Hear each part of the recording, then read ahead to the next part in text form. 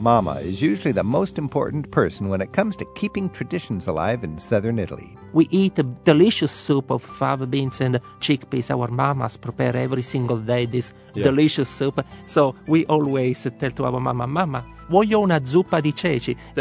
Hi, I'm Rick Steves. Two of our favorite guides from Sicily are here to take us on a wild ride through the deep south of Italy. Everything is now blended in a mix of organized chaos. We are so good at that we are able to manage chaos, organize it, and live with it. Closer to home, the Carolina coast boasts an interesting pirate history. Author Terence Zepke tells us the image we have of swashbuckling pirates is pretty much true. They knew how to live large, and they knew that they probably would die, so they lived it hard and fast while they were still here. From the land of organized chaos to the pirates of the Carolinas. Buckle up. It's Travel with Rick Steves. The coastline of colonial America was once a wild and dangerous place, especially if you came across the pirates whose ships plied the waters off the Carolinas. Hi, I'm Rick Steves, and coming up in a bit, an expert on the pirates of the Carolinas tells us where you can trace the history of legendary seafarers like Blackbeard and Captain Kidd, and just how close those Johnny Depp movies are to what it was really like. Let's start out today's Travel with Rick Steves with an insider's look at the deep south of Italy. Two guides from Sicily join us now to help us understand how things work on the island of organized chaos and what the sparse lands in the heel of Italy hold in store for adventurous travelers. About the first thing a child learns about the map of Europe is Italy looks like a boot and Sicily looks like a football. And most of us who love Italy love the center and the north of Italy, and the south of Italy is quite a mystery. Today I want to talk about the boot of Italy, deep down in the south, Puglia, Basilicata, Calabria, and then we'll jump over the straits and check out Sicily. I'm joined by two southern Italians, Alfio Di Mauro and Tommaso Ponte. Alfio and Tommaso, thanks for joining us. Yes. Sure, our pleasure. Now, when I say southern Italians, I think you both live in Sicily, don't you? Yes. Is it okay for me to call you Southern Italians, or do you want to be called Sicilians? Sicilians. Our Sicilianity is very important for us. Your Sicilianity? Yes, is that a word? This is a new word, Sicilianity. The Sicilianity in this room is quite exciting right now. But we're going to talk about everything south of Naples, basically, and as tour guides, you know the south of Italy.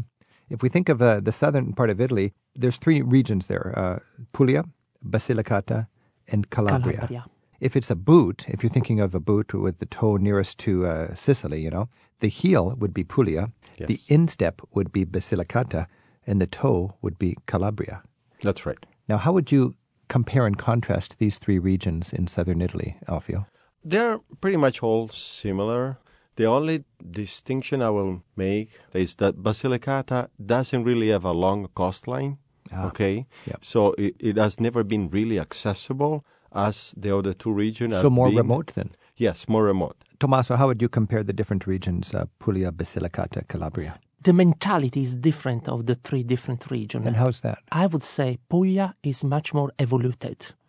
Evolved. Yes. Evolved, yes. Okay. For example, Bari is considered the Milan of the south because all the economical activity are located in Bari. So the people in Puglia are more sophisticated.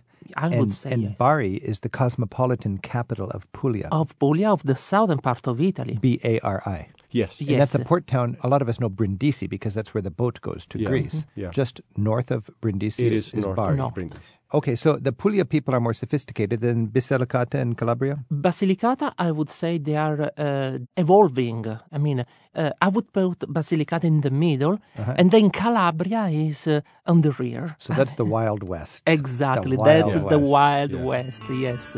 Now, these areas are generally, Italy is quite densely populated. 60, 70 million people in Italy, the size of California, but less than 1 million people in Basilicata, for instance. So not so many people down there? Yeah. In Basilicata, no. Sparsely populated. Yeah. From a traveler's point of view, if the history is poor, the sightseeing today is humble. There's no great churches, great memorials, great monuments there because they didn't have a lot of money in the past. Is that a fair generalization? Yes, I would say yes. This was one of the poorest area of Italy in general. So they didn't have a lot of money, a lot of immigration. Also, we had a lot of immigrants which emigrated, especially from Calabria and Basilicata to the United States, Australia. Very good point. A lot of Americans think about the old country, and they think about the region of the old country from where they came as quintessential to the old country. But really, they came from the most wretched part of the old country because it made the most sense to get the heck out. Yeah. Yes. So you've got certain parts of Ireland or Sweden or Italy. Yes. That becomes the American image of Italy in this case. But really, it's the American image of Calabria or Puglia. And you know what happened? Most of the people left from very small town, and a couple of generations just were gone. So only the older people remained there. And after they died, lots of villages became ghost villages. So you have ghost villages. Yes, in southern Calabria Italy. and Sicily, you can find lots of ghost villages because of that. How many Americans are with a Sicilian ancestry? 1880s, 1920s, things were so bad in Sicily right after unification, and especially in the verge of World War I, that a lot of people left. Now, after so many years, we have 18 million Sicilian Americans in U.S. We have only 5 million Sicilians in Sicily. So the ancestors of the people who left Sicily are in the United States now to the tune of 18 million people. Yes. And if I can spend a word about the people that left, if you think for a second, poor condition, no education, the people who left the country were the best people, were the people that didn't want to settle for a poor life. The people with the strong spirits. Yeah, they left. strong spirit. Because just imagine, Rick, to put everything you own in a little suitcase, pay a lot of money that you sometimes don't have, and do one on a lifetime journey on a steamboat. And end up in New York, a End very up in rough New and York, tumble city with no being money. sometimes in quarantine. Lots of people, they didn't maintain the connection, the contact with the family in Sicily because guess what? It was too painful. Family is one of our heritage. We are so close together. And being in a new world without any member of the family was something so painful. A lot of people prefer not to write letters because it was killing them. Our favorite guides from Sicily, Alfio Di Mauro and Tommaso Ponte, are taking us through the deep south of Italy right now on Travel with Rick Steves. You can post your impressions of the region on our radio message board. You'll find that in the radio section of ricksteves.com. Now, what characterizes the cuisine in the deep south there? The cuisine of the deep south, actually, it is more healthy, okay, versus the cuisine of the north, because that is actually the quintessential Mediterranean diet. That means a lot of carbohydrates, fibers, fat coming from olive oil, not from animal, and fresh vegetables. So it used to be poor, but now actually it is credited to be the more efficient. Because lifestyles are growing more healthy, and here you got the fruit of the land direct. Yeah, exactly. Not Tommaso. only the food of the land, also the food from the ocean. We must not forget the fish. Fish is one of the most important kind of food that you can find in the southern part of Italy. Swordfish and tuna fish is one of the main courses that we have in our table. You can find every single day fish. Now, when we think about southern Italy, I think we've got to remember a lot of Americans complain about the prices. Florence and Venice and Milan and Rome are so expensive. What are the prices like in southern Italy, Alfio? It is still very reasonable there. Okay. Would it be less expensive than Milano? Definitely less expensive than the north of Italy or the very big cities. Tommaso? Yes, I agree with that, especially if you go in a good restaurant. You never pay more than 15 or 20 euros with an excellent bottle of wine, red or white wine. If you go in the northern part of Italy, probably you spend the double. So in terms of quality, I would say the quality of the food in south of Italy is excellent at the price as much inexpensive. You'll get a meal with a bottle of wine? Yes, I mean, an antipasto, un primo piatto, un secondo, and a bottle of wine, 20 euros. Get away from the historical center a little bit. Try to go to a small trattoria, local trattoria, where the local people go. Okay. So you could have a simple rural country and small towns and still have people that appreciate the good cuisine and have restaurants that serve it at the local price standards. Yes. For example, a great option is to go to the agriturismo farmhouse. Oh, yes. You find a lot of farmhouse and agriturismo in all these 3 regions, the 4 regions we're talking about. Now, when I think of southern Italy, I think the most famous icon visually for a tourist is the Trullo houses. Explain these to me, Tommaso. So Trullo Houses is one of the oldest house in Puglia region. The capital of the Trullo is Alberobello, which is a UNESCO World Heritage So area. Alberobello. Yes. And there you've got more than 1,000 of these whitewashed kind of teepee houses that go Yes. back. How old is the architecture, actually? You can easily still find truly that they go to the 1400, and sometimes they are older than that. So from Middle Ages, really. Yeah, but there's a little mystery around the Trulli because nobody really knows exactly from where this kind of architecture come from. Alfio, describe, so for people who don't know these things, a Trullo house. It is easy to imagine a Trullo as the walls are cylindrical, and then on top of that you put a roof which is conical. A conical roof, okay. Yeah, it is easy to understand why. It is these Trulli were built without mortar, just So- with dry stone.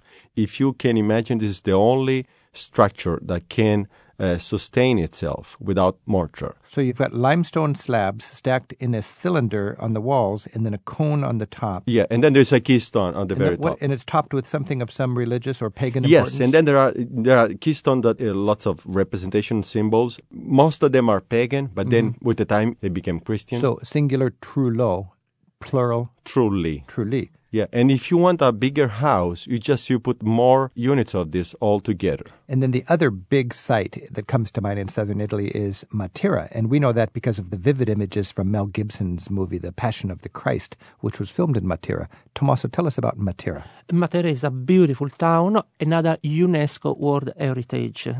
The Sassi of Matera was called in the past the shame of Italy because until 1956, 57, the population lived in a very bad condition. You said the Sassi of Matera. What is the Sassi? Stones. The stone what? Houses? Stones. No, I mean, these are a sort of caves. So because people we lived have- in cave in dwellings. caves dwelling, yes, made with white limestone. And it was the shame of Italy because it was so poverty-stricken. Absolutely. So They- people living like animals in these caves. Animals, they didn't have any sewage system, any running water. I mean, this was absolutely one area where the condition of life were really bad. So the government decided at a certain point to evacuate this population from this area, and they built the And new... they sent the army there to do that. People didn't want to leave because they didn't know in what kind of condition they were living. So the army came in, flushed out the people. I would Yes. imagine the government gave them Yeah. nice houses in Potenza or something like Yes, this. or- also- Actually, they built the new district of Matera. The right new- there. Ah, So the government made them a deal that, okay, you're going to be out of this poor district. We're going to give you a new house, but then we are going to be the owners of the old district. and today, from a tourist point of view, it's an interesting place to check out. Absolutely. It is a great place to Absolutely. check out. Why? If you go by night, for example, it looks like a great nativity. You just imagine with your imagination to see Mary, Jesus Christ, and the donkey going through these little steps. This is the imagination and the figure that I have of Matera. And believe me, this, with your imagination, just with a little bit of your imagination, you see all these donkeys coming down. It's really So great. it takes you right down to biblical times visually, and Mel Gibson saw that and thought, hey, let's make This a movie. was a great choice for him. Matera, Matera, in Basilicata. This is Travel with Rick Steves. We're talking the boot of Italy, the deep south of Italy, with Alfio De Moro, Tommaso Ponte, and your calls coming up momentarily as we travel through Italy and we head over to Sicily.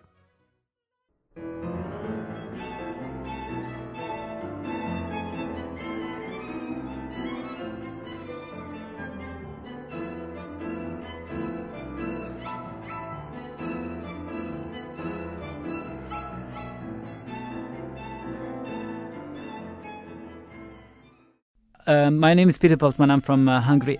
Do you know that we have got one of the longest words in the whole world? We always brag about that word. What is it? I'm dying to hear. The word is megszentségteleníthetetlenségeskedéseitekkel. What does it mean? Well, personally, I'm not too convinced that the whole thing makes sense, but it's one word, it's 42 letters, and the root word is cent, only 5 letters, and there's one prefix and about 16 suffixes on it. This is what makes Hungarian so difficult for foreigners. But picit is not too difficult, is it? All right. We'll explore the legacy of the Pirates of the Carolinas in just a bit today on Travel with Rick Steves. Right now, we're enjoying a guided ramble through the sights, cultures, and flavors of the far south of Italy, including nearby Sicily, with Tommaso Ponte and Alfio De Moro, plus your calls for our guides at 877-333-7425. Alfio, we're talking about the beautiful, almost biblical images of the town of Matera in Basilicata in the very far south of Italy, and the dramatic architecture and history comes with some unique cuisine. What's your insight on the cuisine of this part of Italy? Matera is in Basilicata region, and we just said a few minutes before that Basilicata has a really short coastline, so it has always been isolated. That means not a lot of fish in their diet, but lots of meat, okay? Back in the ancient times, the problem when you slaughter an animal is to preserve the meat. Is that right? Yeah. You know, back in the poor times especially, an animal was so important for the family that once he was slaughtered, he had to last for as long as possible. So the people of that area, they ended up inventing what is today the salami. Ah.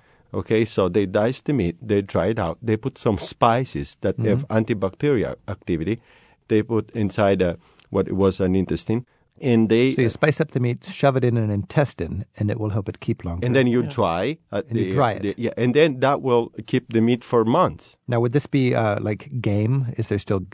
No. You do that with pork, essentially. Pork. Yes. Okay. Yes, and the region back in Roman times was called Lucania, and the first name for sausage is Lucanica, actually, because it comes really from there. And the spiciness goes back to the poverty times when they need to keep their meat forever, and it's spicy today. What about horse meat? Are people eating horse meat down there?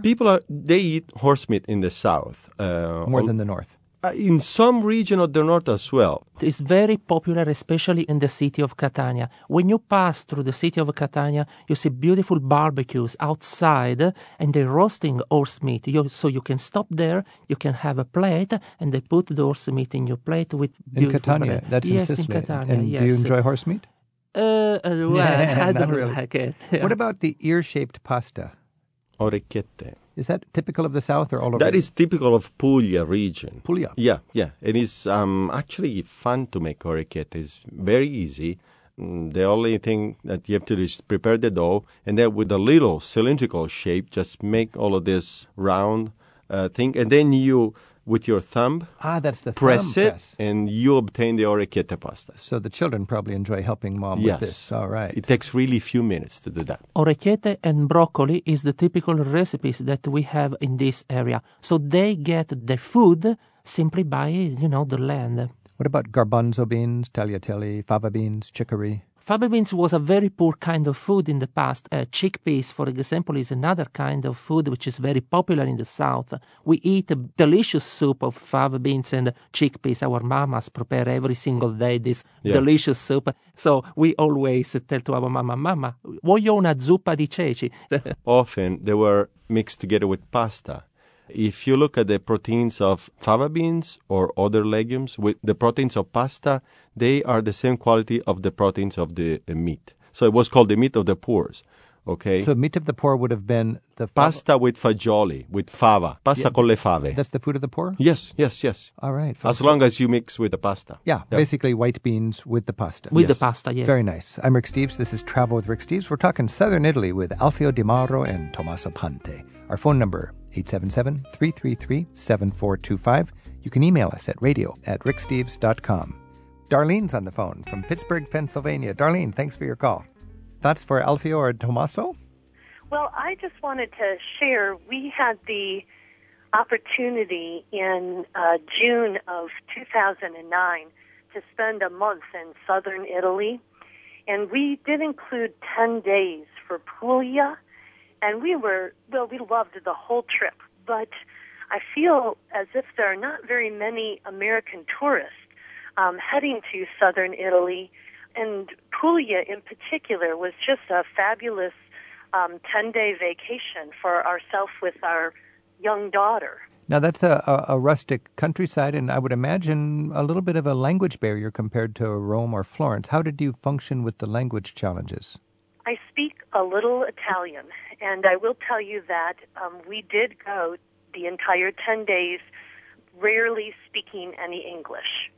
My husband speaks no Italian, and he got by fine, just as long as you carry your dictionary or your phrase book with you, and folks are more than willing to help out whenever they can. And sign language works great. So we really didn't have a problem with the language, and it actually it made it nice. I mean, it felt like we were really in Italy because everyone was speaking Italian all the time. And it's almost like Italians have had to deal with this in the past. People coming into their land that don't speak their language, and they're clever at communicating. You can manage, can't you?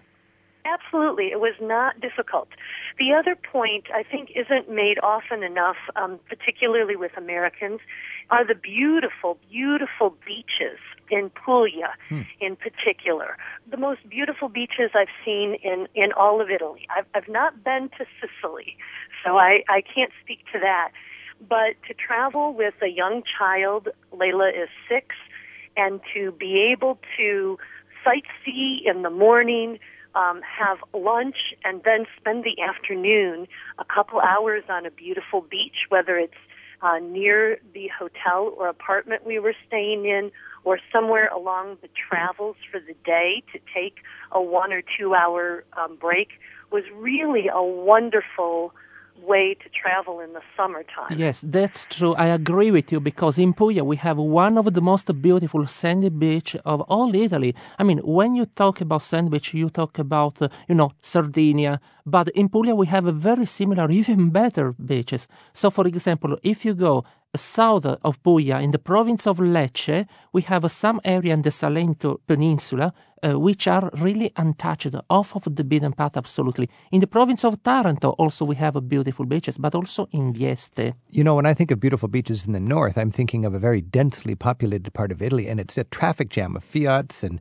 teenagers and discos, and frankly, I want to stay away. But is it different in the south? The best thing you can do in the south, go to the nature reserve. We have several all around the south of Italy. I can mention several of them in Sicily. Vendicari, nearby Syracuse, Lo Zingaro, nearby Palermo.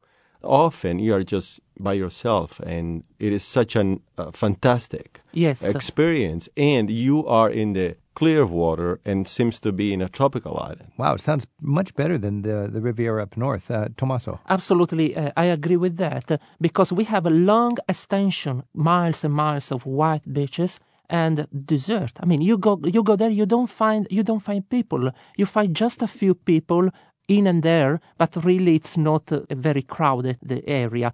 You can go in August, July and August, where elsewhere in Italy is packed, but not in the southern part. And the quality of the water, I mean, we have every year inspection by, the authorities, and they said that this water, this ocean, is one of the cleanest we have in the Mediterranean. And we're talking Puglia mostly here. Puglia, Calabria, and Sicilia, yes. Okay, all across southern Italy. Darlene, there's some good ideas for you, and thanks for your feedback. Thanks so much. All right. Actually, Rick, if I say something about what Darlene said, it is very interesting that she was able to communicate anyway, even if she didn't manage the Italian language perfectly, but she knew a little, and also she used a lot of hand gesture. Oh, yeah. We people from the South, we are famous for communicate without saying a word, and we always do hand gesture. You're moving your hands as you speak right now. I'll be able to talk with Tommaso for 5 minutes, quote unquote, without saying a word, and we will understand each other so perfectly. I'm Rick Steves. This is Travel with Rick Steves. We're traveling through the south of Italy with Alfio Di Mauro and Tommaso Conte. Paula's on the line in Seattle, Washington. Paula, thanks for your call. I just wanted to say be sure to go to Sicily. It's a wonderful place to travel. We went there in the middle of winter with no reservations, and we had a wonderful time. The Sicilians took very good care of us. Thank you. I've had the same experience. I think a lot of people have these, old-fashioned movie images of Sicily, and you think you're going to have a lot of deadbolts on the door and you're going to have to run for cover. And you go there and you find the friendliest people in a lot of ways you'll meet anywhere in Europe. That's right. So travel to Sicily. Now, Paula, have you been to other parts of southern Italy, not Sicily, but elsewhere in southern Italy, and what was your experience? We were at the same time of year. We were also in Matera and in Reggio Calabria. And we got sent to Reggio Calabria by a man from Volterra to see the race warriors, and it was worth the trip. Bronzi di Riace. And what is that, Alfio? Those are two beautiful examples of classic Greek bronze statues that were found in 1972 nearby the town of Riace in the province of Reggio Calabria, and they built a museum around them in Reggio Calabria, the Museum of Greater Greece, of Magna Graecia. So it's interesting to me that they found these in a humble part of Italy, and they were not taken to Rome to put in the big museum, but they stayed in that town. They stayed in the town to try to improve tourism there. And actually makes sense because Calabria, Puglia, Sicily, they were part of the greater Greece, so they stayed And you there. mentioned this word Magna Graecia. This is an important concept for travelers to know that 500 years before Christ, southern Italy was called Magna Graecia. Magna Graecia, yes. Which is? Which is the greater Greece. I mean, in that period of time, this area of Italy was at least much important than Greece itself. In fact, we have many colonies of Magna Graecia, Metaponto, the Sybarite, and many other places are located, many other archaeological places are located in this area. And it's interesting for me that away from the conservative power center of Greece, like Athens, you'll have a little more liberty to make some more innovative architecture. And I think when you look at the Greek architecture in Taormina and in Agrigento and in Segesta, you find some of the best ancient Greek temples that you'll find anywhere in the ancient Greek world. Yes, not only best architecture, but also very well preserved. We can say that these temples are still like the Greek. They left this temple 10 years ago, 20 years ago, because, the state of preservation is excellent.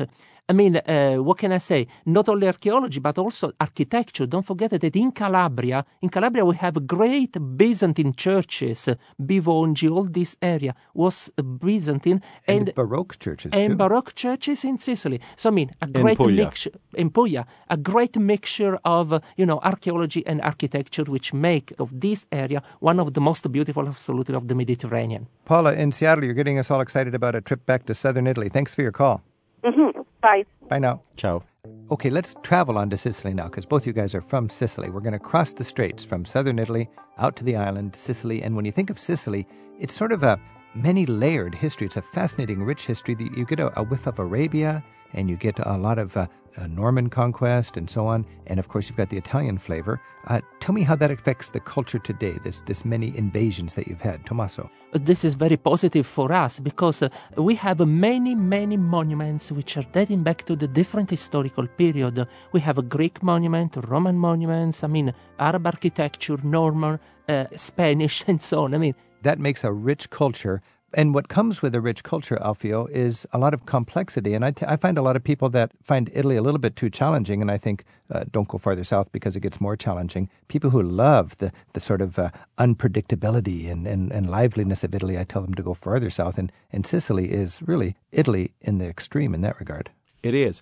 You know what is it? If you go back to the Roman times and you pay attention about a Roman town, you see a very regular grid of a grid plan, a very logical floor plan. Yes, or street plan. This is very Roman, very logical. But then after the Romans, we had the Byzantine, but also the Arabs, okay? And this is where they brought that different way of thinking. The streets plan of an Arabic town is like a spilled plate of spaghetti. It's labyrinthine, yeah. Exactly. If you pay attention about the layout of an Arab town, it's completely different from a Greek or a Roman town.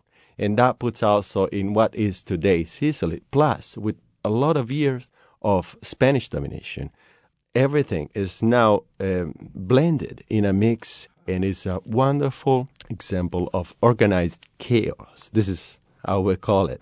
We are so good at that we are able to manage chaos, organize it, and live with it. So you celebrate chaos in Sicily. We do. We don't even know, but we do. Because if you go to let's say you go to Denmark, you might think, boring. Everything's organized. Everything's efficient. Everything's clean. And we think that probably that is boring for us. We get bored for that kind of very well organized things. So we deal very well with the chaos. Even the traffic jam. This is a great way, to get out from the traffic jam. We don't follow the traffic lights. When it's red, we pass. When it's green, we stop. I'm Rick Steves. This is Travel with Rick Steves. We're talking travel in southern Italy and Sicily, and we're talking creative lifestyles, I guess you could say. I think that in Italy, sort of a national pastime is trying to avoid paying your taxes. Yes, we have a very high tax evasion. Unfortunately, this is one of the main problems we have all over Italy, but in the southern part is much more evident, this problem. Unfortunately, the taxation system in Italy is very bad. You can imagine that if you earn more than 95,000 euros, you pay the 63% of taxes on that. So if you make $140,000 a year, you pay 63% Percent tax. is for the taxes. government. So- It's progressive. And the less people pay taxes, the more they rise the So percentage. if half of the people are avoiding their taxes, everybody else is taxed double, and it becomes part of the culture that you pay less taxes, and everybody has higher tax rates. Yeah. What an But it is unfortunate very spiral. true what you said. There is a kind of a regional sport or national sport in Italy trying not to obey the law. And that is truly paradox. And this comes from the Roman heritage, the highest number of laws of any country in the world. But we have a say in Italian that is fatta la legge, trovato l'inganno. Okay, we have a new law, we have a new way to walk around the system. So there's a new law, there's a new way around it. Yeah, and You that know- is more popular than soccer is. That's the national sport. That's then. the national sport. I even saw it with a friend. I was getting in his car, and he had, of course, the car will make a noise at you if you don't put on your seatbelt. So they have a very clever little high-tech gadget, a plug. You put this plug in your seatbelt, and you don't have to wear it. Yes, that's true. This is I use this system. or as the Neapolitans ended up doing, they were selling white T-shirt with a diagonal stripe that was giving the impression that you were wearing your seatbelt. So from the distance, the police in a roadblock couldn't recognize. So the police sees the seatbelt going across your chest. And they but have it's- one for the driver, one for the passenger, going opposite way, of course. And the police from far away was saying, okay, they're fine. So, Italian ingenuity. Say that one more time. A new law, a new way to get around it. and fatta la legge, trovato l'inganno. Ooh. I'm Rick Steves. This is Travel with Rick Steves. We've been exploring southern Italy and Sicily with Alfio Di Mauro and Tommaso Ponte. Tommaso, Alfio, mille grazie. Amunini. Andiamo a visitare la stupenda isola di Sicilia. Wow. Andiamo. Let's go. E nei giornali ero visto scritto il Aspromonti fu circondato tutto qualcuno chi non seppi stare zitto. From sunny Mediterranean shores to pirates on the Carolina coast. Up next, Terence Zepke sets us straight on the hard-living privateers and buccaneers who plied the waters of the Spanish Main and colonial America and the real stories behind their legacy. That's next on Travel with Rick Steves.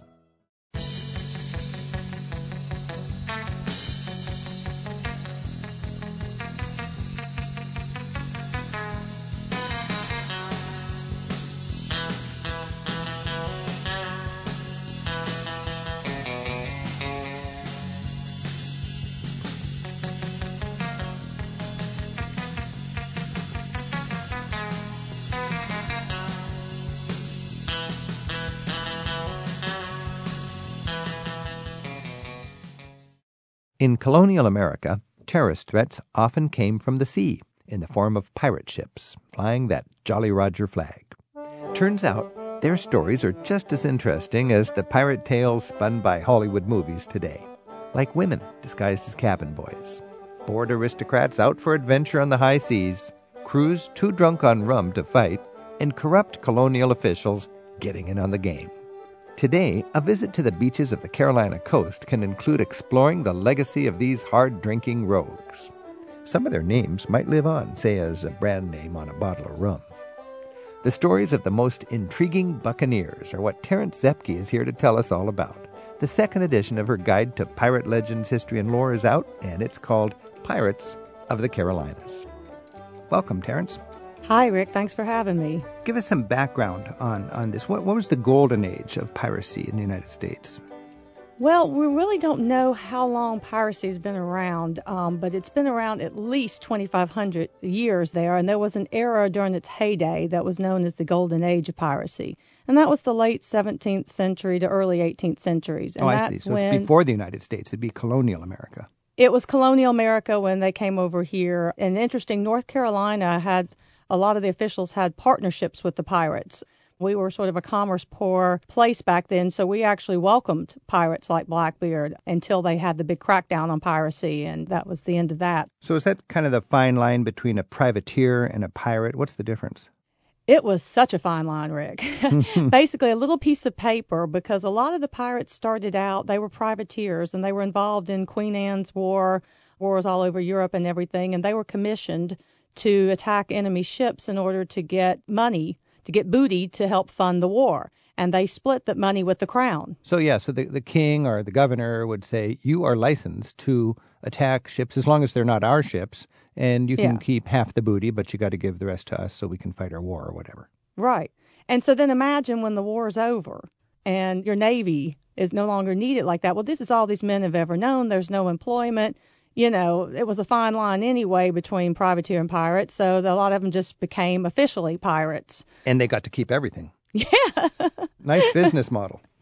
So now what was the basic action? It was mostly ships going from Europe to the Americas, or where did they get their best opportunities? At that time, it was all these merchant ships that were doing these trade routes. And so you could just sort of sit out there. It was just like fishing and just pluck them off. They weren't very well armed or anything. They were slow because they were big, heavy ships with a lot of merchandise on board and all. So, and it really didn't matter. This was one of those falsehoods that people realized. People thought pirates just wanted gold in pieces of 8.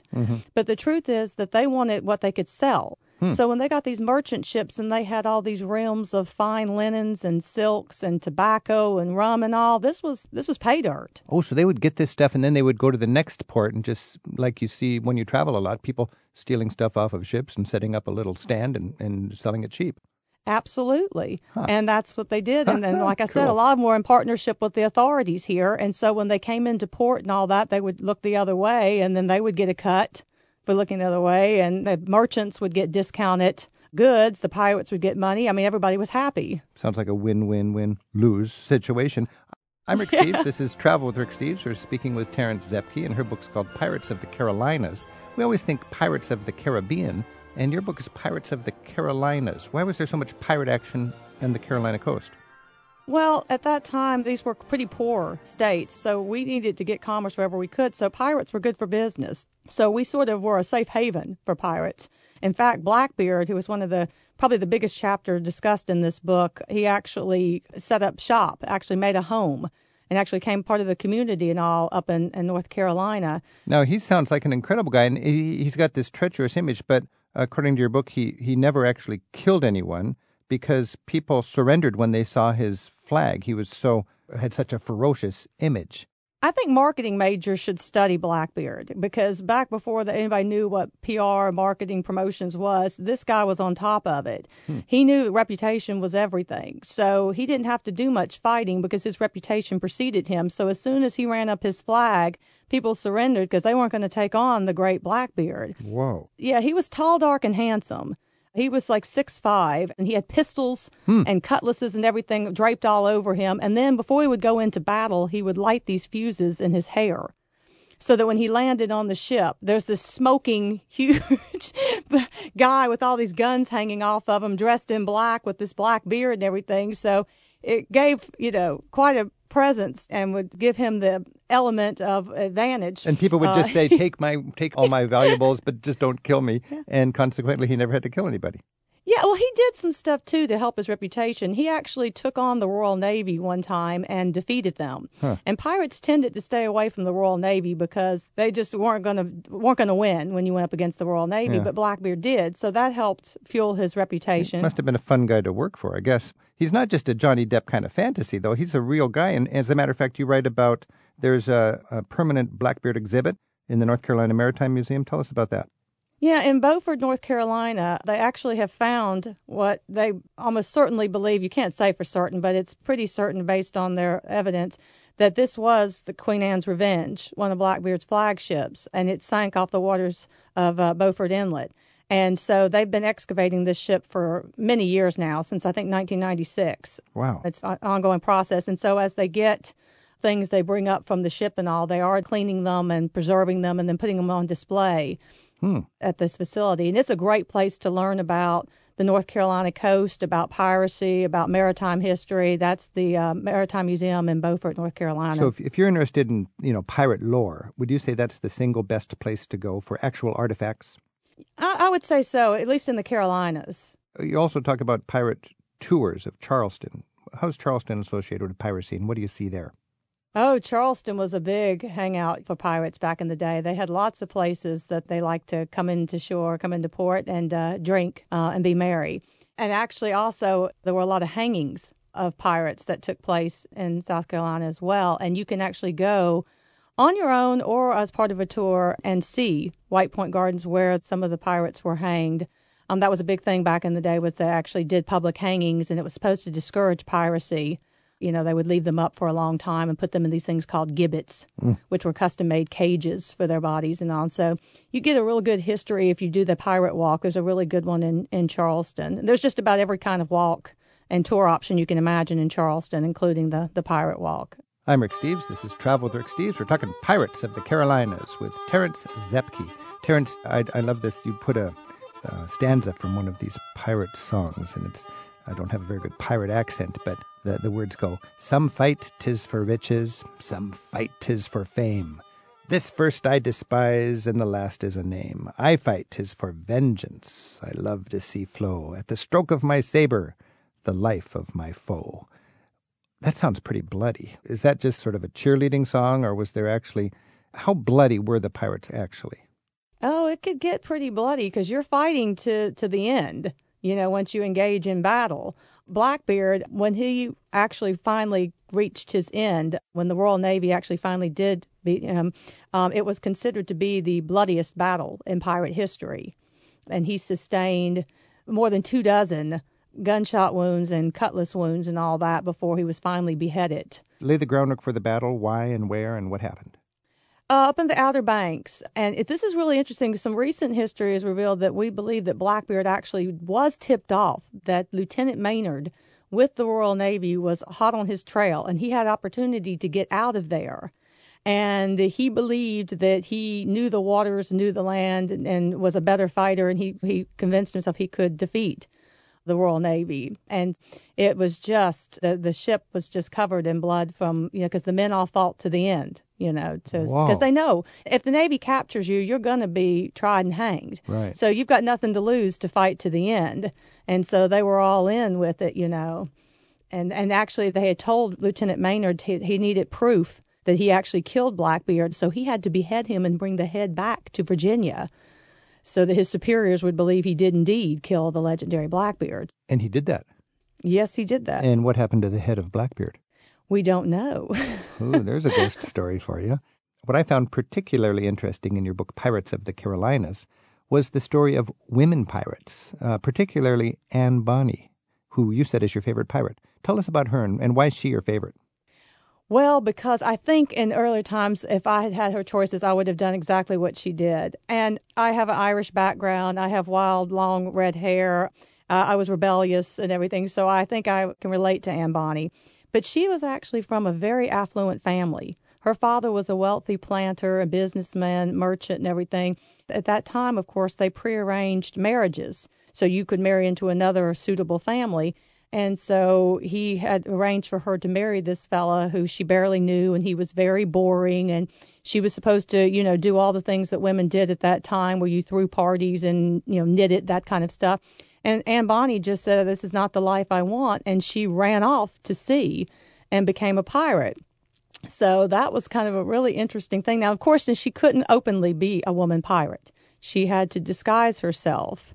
And it was a very long time before anybody realized that she was actually a woman, before that came out. And by that time, she'd proven herself to the crew and nobody gave a problem. But women weren't allowed on the ships back then. So a lot of these women pirates were actually disguised, because there were boys, young men and everything. So it wasn't too hard to disguise themselves on these ships. Yeah. They taped their breasts so that they would, and they wore loose clothing, and they weren't showering hygiene things on the ships. So you couldn't really tell. They looked a lot like the boys that were there that helped load the cannons and things. These boys, they didn't have any facial hair or anything, so they looked, they could pass. Tough women.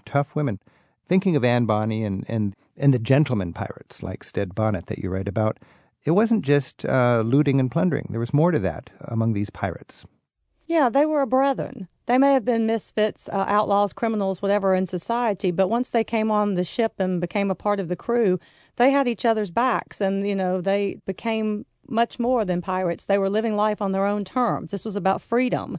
Whatever life they would have had on land, they've come out here and they can work when they work. They can party when they want to party. They had musicians on board, and, they knew how to live large, and they knew that they probably would die. So they lived as well as they could in what was probably going to be a very short life for them because of piracy. So they knew they probably had short lives. They did, but they lived it hard and fast while they were still here. Hanging from the rigging, singing yo-ho-ho. And a bottle of rum. Terrence Zepke, thanks a lot. And we all know a little bit more now about Pirates of the Carolinas. What shall we do with a drunken sailor? What shall we do with a drunken sailor? What shall we do with a drunken sailor early in the morning? Put him in the brig until he's sober. Put him in the brig until he's sober. Put him in the brig until he's sober early in the morning. Way, and up she rises. Way, and up she rises. Way, and up she rises early in the morning. Last week on our show, when we talked with listeners about the kindness of strangers they experienced in their travels, we spoke with a listener aboard his sailboat in the Florida Keys. He was talking about a kindness he experienced from a stranger while on a road trip in Mexico. When we first talked with Jay Bruce, he also mentioned he'd been living for years on his sailboat and exploring the Caribbean and the coasts of the Americas. Not exactly living like a pirate, but we thought you'd enjoy hearing the rest of the conversation we recorded with him right now about what it's like to live full-time at sea. And Jay Bruce is on the line in a sailboat in the Florida Keys. Jay Bruce, thanks for your call. Yes, thanks, Rick. Thanks for taking my call. I really enjoy your show.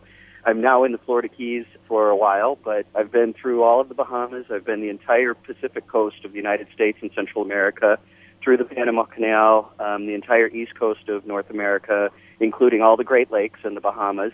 So how long have you been living on your boat? Since 1988. Whoa. So, yes. Is there a community of people like you that you bump into when you moor at some island in the Caribbean or something? And what kind of a culture is that? It's fantastic because I actually have friends who I still communicate with, and now that we have the Internet, what a wonderful tool. People who I met during my first years out, and I still am in contact with people. And when you pull into a place and you see a boat with a familiar name on it, and that you remember that boat from some place in the world some time ago, it doesn't make any difference when. You get there, and suddenly you're back to being with your best friends again. It's like your long-lost brothers or something that you find each other. And the people here, even if you don't get along with them personally, whenever somebody needs help, there's always somebody there to help you. Wow. And we are all like that. And, truly, we live a very back-to-nature kind of life. I have solar panels and a wind generator that provide me with all the electricity that I need, period. I don't have to hook up to shore power for anything that I have. Wow. And I do catch a lot of my food, and, of course, I buy rice, and I buy flour and sugar and salt and things like that, but I do eat a lot of seafood and a lot of vegetables, and I keep a couple of herbs growing on my boat, so I have those, and we're pretty much self-sufficient.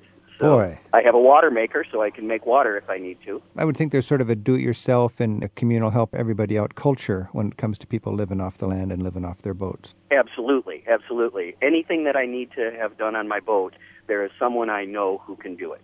And so, if I buy the parts and have them ready, I know that I can find someone who can help me do the job if I can't do it myself. And like I said, even people who you don't really get along with and that you don't choose to socialize with, if they need help, you will be there and help them. And you make friends. You make lifelong friends. And people do this. There are single men and single women out there who are doing this, sailing around the world by themselves. There are families with 2, 3, 4 children who are doing this. They have children born on the boats and continue to raise them all the way through. A lot of them they'll do the homeschool all the way up until high school and then send them to land to do high school. But the children who are raised out there, you'll find that they are such a different type of child because they're not raised with all the conveniences of the United States and not always wanting to play with the Xbox. They're out there swimming with nature and learning about that, and it's just a wonderful community. And all the kids seem to be genuinely nice kids. It's wonderful. And a lot of times, too, you can actually get some of the small ones. When I say small, maybe like 12, 13-year-olds, they can crawl up to places that they can go get the barnacles off your home. Can't do any longer. Very nice. Yeah. Hey, when you read in the newspaper about these pirates and people like you who all of a sudden get taken over by pirates, are they just foolhardy and go into the wrong places, or can that surprise you around the corner anywhere? It can surprise you, but on the other hand, there are places that we know of to stay away from. Like, for example, when you want to go from Australia up to Indonesia, you know that you're going to go at a certain time of the year because of the way that the winds blow. And so all of the sailors who are going to do that crossing, they gather, and they'll do it all as a group. And that way you feel a little more protected. Of course, right now, Somalia, we know that it's a bad area.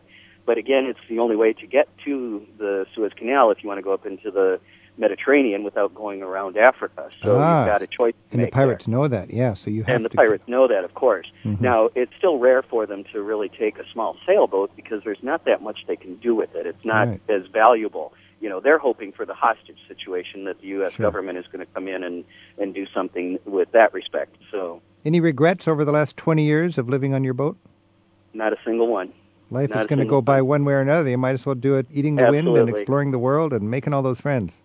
Absolutely. Right now, what I do is actually I work with a young people's group that we take them out sailing here in the Florida Keys, and we teach them about the reefs that are here, teach them how to sail, teach them a little bit about fishing. It's not primarily a fishing trip, but mainly it's to teach them about our ecosystem down here. Nice. And we'll get 1,200 people a week that come through our program. Boy. And so it's a wonderful program. You're not contributing very much to the economy, but it sounds like you're having a very fulfilling life. I think this is an inspiration. Thank you so much, and Yes, happy yeah. sailing. All right. Well, thank you very, very much. I really appreciate your show. I listen to it every time I'm within range of NPR. All right. Good man. Thanks Great. a lot. Thank you very much. Okay, bye now. Bye-bye. I'm gonna get you on a slow boat to China, all to myself alone. Travel with Rick Steves is produced at Europe Through the Back Door in Edmonds, Washington by Tim Tatton with Sarah McCormick. You'll find links to our guests and archives of each week's show in the radio section of ricksteves.com. Thanks for studio help to our colleagues at WUNC in Chapel Hill, North Carolina, and for website help to Andrew Wakeling and Kate Milhern Graham. Our theme music is by Jerry Frank. We'll look for you again next week with more Travel with Rick Steves. Arr. Rick Steves teaches smart European travel. At ricksteves.com, you'll find an archive of interviews from his radio show, free audio tours of Europe's top sites, a monthly travel newsletter, and a world of information to help you turn your European travel dreams into smooth and affordable reality. To gear up for your next European adventure, begin your trip at ricksteves.com.